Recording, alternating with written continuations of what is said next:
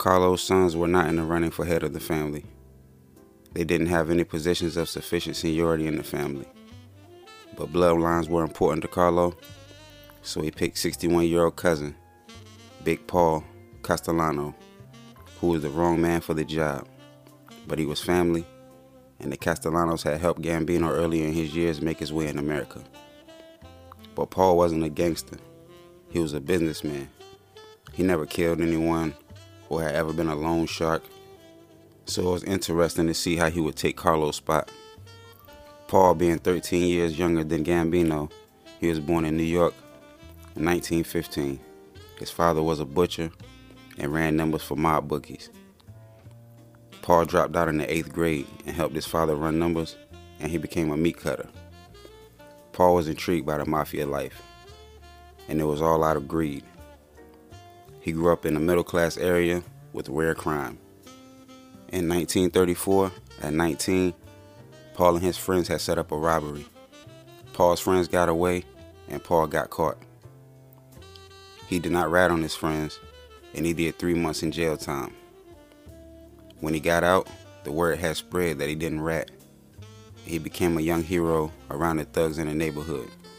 He was also noticed by made men in the mob.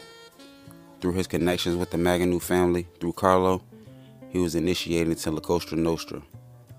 At 22, he took after Carlo in another way, by using family to solidify ties in organized crime. He married a distant cousin, Carlo's sister-in-law, Nina Mano. They had 4 children, 3 sons and 1 daughter. When Paul joined the mafia, he still did not give up his career. He still owned a lucrative wholesale meat company. During the reign of Carlo, Paul had stayed close to him, gaining his trust, and became a captain. He was part of the way that Carlo had planned to diversify the mafia and put together what they call the white rackets: political corruption, construction bid rigging, and union infiltration. But the guys at the bottom of the mafia chain knew nothing about these things. There were more killers, hijackers, robbers, and enforcers that had been working for years with the mob, and they felt that Paul just had greatness handed to him without even getting his hands dirty like the rest. This would bring envy. Out of the 800 gangsters that made up the Gambino family, the more popular decision would have been the second in command, the underboss, Neil Della Croce, the epitome of mafia's old school, unquestionable loyalty.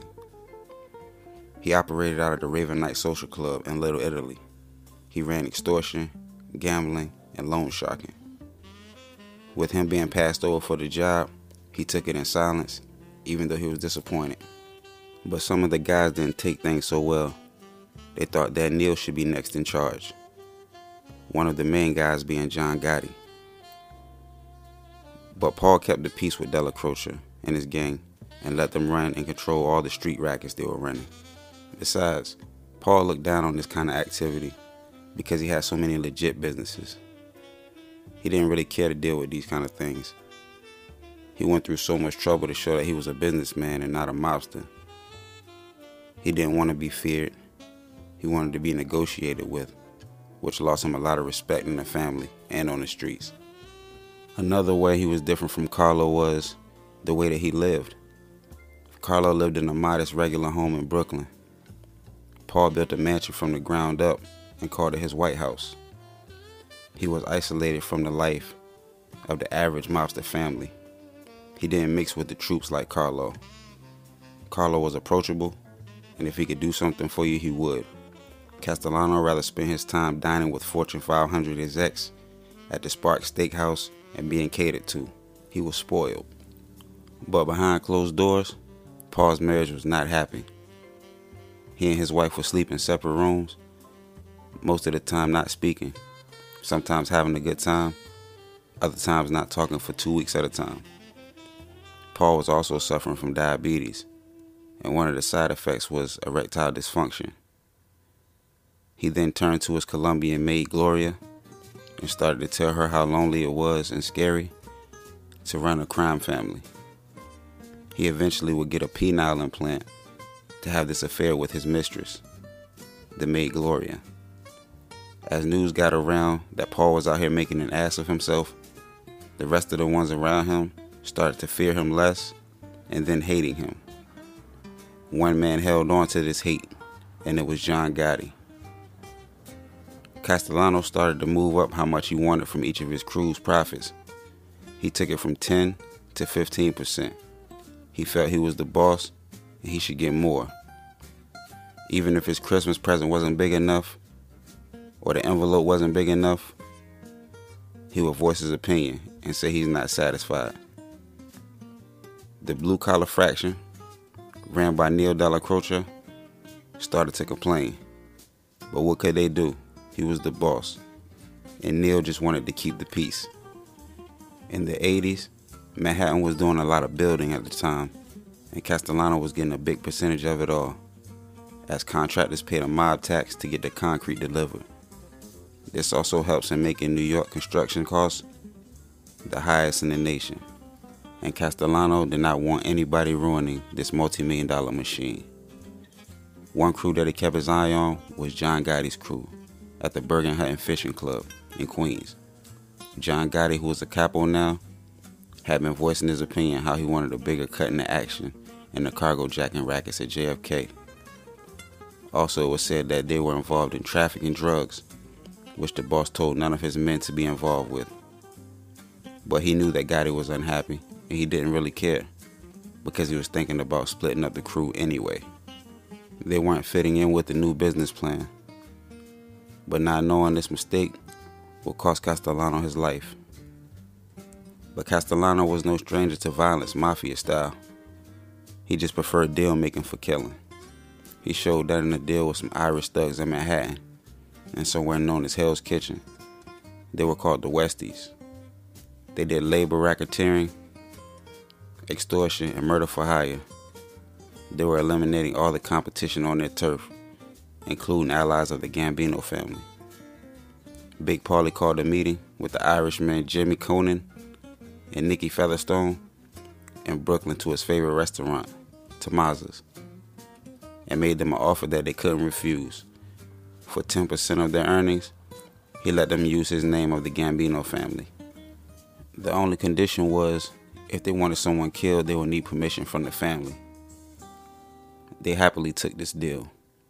Then in fall of '78, police had an investigation going on several West Side homicides, and none of the witnesses were talking because they heard Castellano's name was involved in the crimes.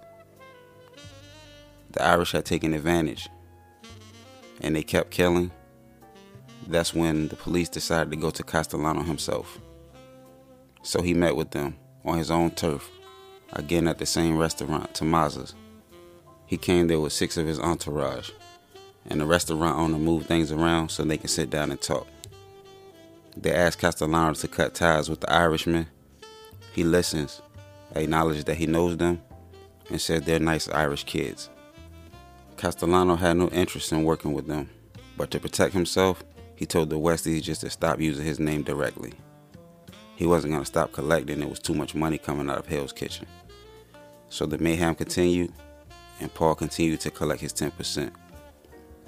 One of the most dangerous crews that Paul knew was in the Gambino family, ran by a serial killer named Roy DeMeo. They were into narcotics, loan sharking, and murder for hire. Paul used them as hitmen. It was said they did over 200 murders. One of the hits that Paul ordered was on Frank Amato, who was married to his daughter Connie. Paul heard that Frank was cheating on Connie and beating her while she was pregnant. And when she had a miscarriage, he blamed Frank and ordered the hit. On September 20th, 1980, Frank ended up going missing, and his body was never found, and the case was never solved. And for the next couple of years, things went smooth with DeMeo. Paul let them do what they wanted as long as he got his cut. But in 1982, Paul got word that the police were investigating DeMeo for drugs and murders, and he called a meeting with DeMeo to strategize about the investigation. DeMeo never showed up, and Paul had him killed. He was found in his own trunk on January 10th, 1983. Like many of the guys who had alienated the boss, they knew their only hope was to strike first. In March 1983, FBI wanted to find a way to plant a bug inside of Castellano's home. The police would catch up to his mistress, Gloria, and ask her questions all the time. She had told Paul, and Paul would just tell her don't answer any questions and don't worry. Until one day Gloria was approached by an officer, and she casually revealed that he took all his phone calls and meetings at the kitchen table, but she had no idea she was telling him where to plant the bug. But it wasn't easy to get into Castellano's house. He had high-quality security cameras and a dog that roamed the property. So FBI sent in a disguised repairman. At the time, Castellano, Gloria, and Paul's driver, Tommy Bilotti, were all in the house. Bilotti hovered over the agent, watching his every move, but the agent still managed to plant the device and pretend that he was fixing what he was fixing. Now the FBI was in position to monitor Paul's everyday activity. Over a 4-month period, the FBI recorded over 600 hours of conversation, and with the audio tapes, he outlined mafia business, badmouth other bosses, and spoke about all the family business. Then on August 23rd, 1983, 8 Gambino soldiers were arrested. Gotti's friend Angelo Ruggiero and Gotti's younger brother Gene were arrested for smuggling heroin. But most of the information came from Angelo Ruggiero's wiretap in his house the FBI had planted. They called him Quack Quack because he talked too much. FBI knew they had enough on the tapes to prove that Castellano was running the Gambino family, but he was still in the dark about it and beyond mad that John Gotti's crew was dealing drugs. Also from the tapes that were used against Ruggiero, Paul was anxious to know if he was mentioning them, so he had demanded that Neil Della Croce bring a copy of the wiretap evidence to him. Ruggiero had been provided them while he was waiting trial. But little did everybody know, the FBI had a bug planted in Neil Della Croce's bedroom as well, and at the time Neil was dying of brain cancer. Ruggiero, who would not give up the tapes, thinking that this would mean death to him. Neil Della Croce did not want to go to war over the tapes, so he stalled for time. March 30th, 1984, Paul Castellano was charged with 51 counts of racketeering for sanctioning the killing of 25 people, stealing cars, and selling drugs. He was released on a $2 million bond, and then he tried to get back to business.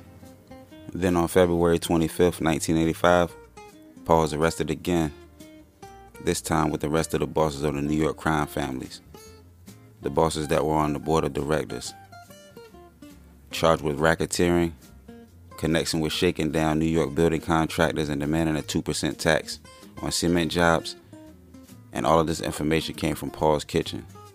This was known as the commission case. There were talks in the family about Castellano and how he might start working with the FBI and RAT.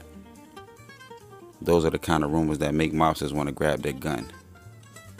John Gotti wanted to kill Castellano because he thought the family would be better off without him. But Neil was not hearing it. Then on December 2nd, 1985, Neil died of brain cancer, and John Gotti was in charge of the crew now.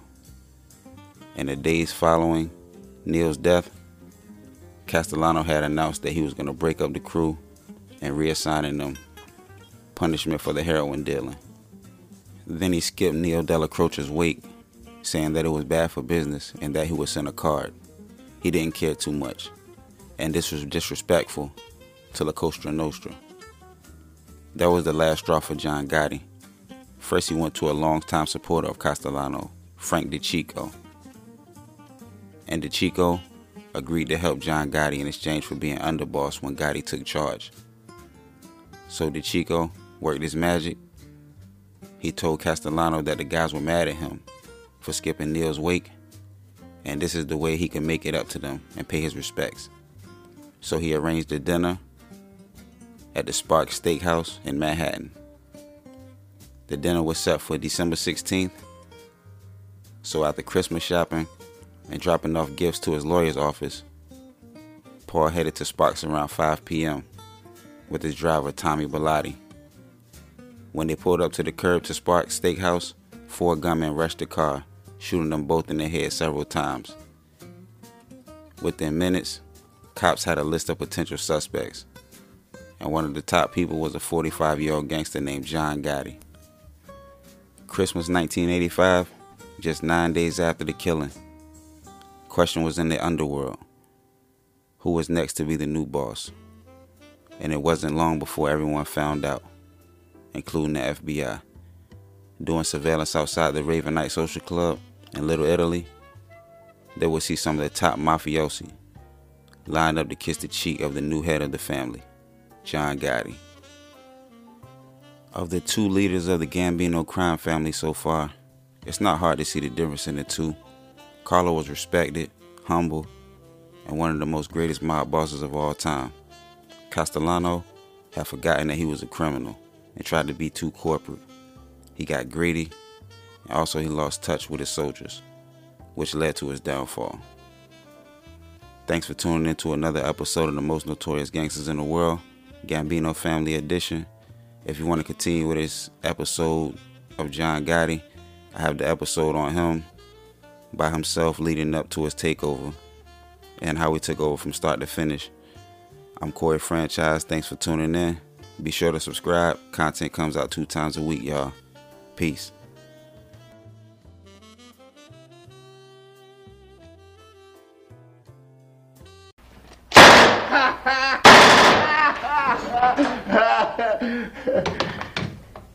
Keep the change, you filthy animal.